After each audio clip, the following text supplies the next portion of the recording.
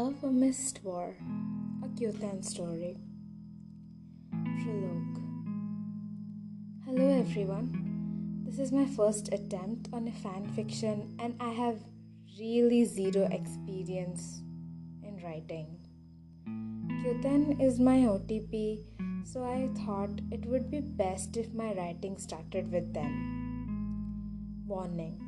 This is an yaoi story, or PL, otherwise known as boys love.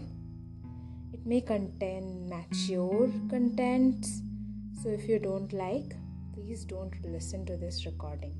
Thank you.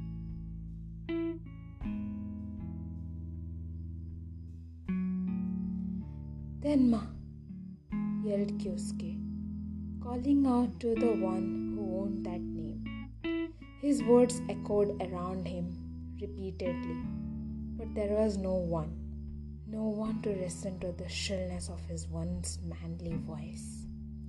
There was nobody to respond to his calls in the pitch darkness that enveloped him. Suddenly, Kyosuke could see a thin ray of light falling at a distance.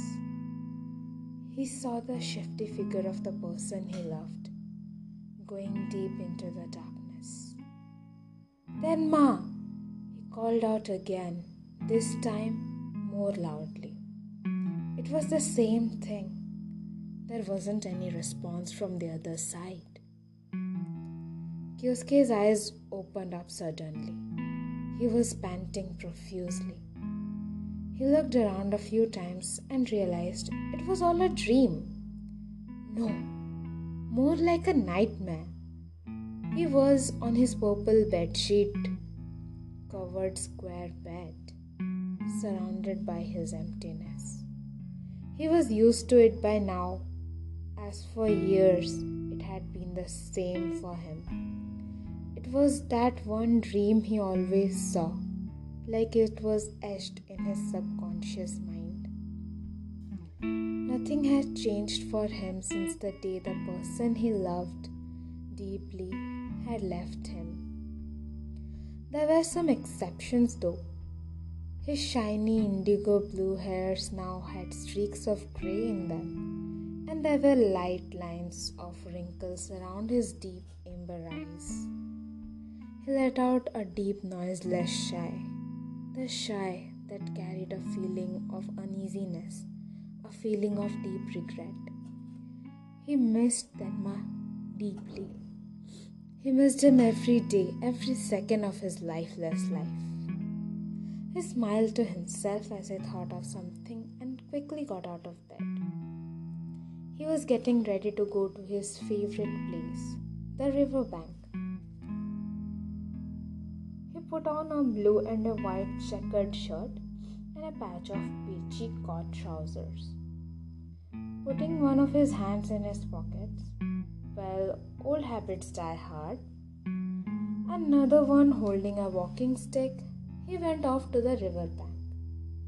It had now changed a lot. There were beautiful sakura trees planted on both sides of the open field, and it was teeming with people coming from far and near in the flowering season.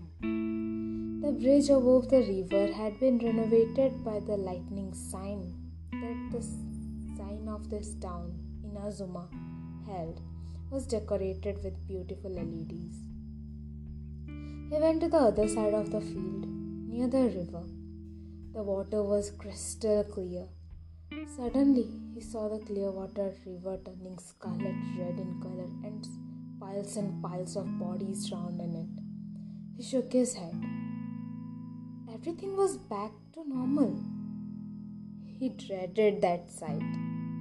The ones involving the tortuous events of the Second World War. He didn't want to think about those events, and his mind was edged on something more important. His pale face became paler as he remembered the beautiful moments he had spent with the love of his life, Matsukaze Tenma. He thought of the day he had first met him, beside this river bank, somewhere around 1943.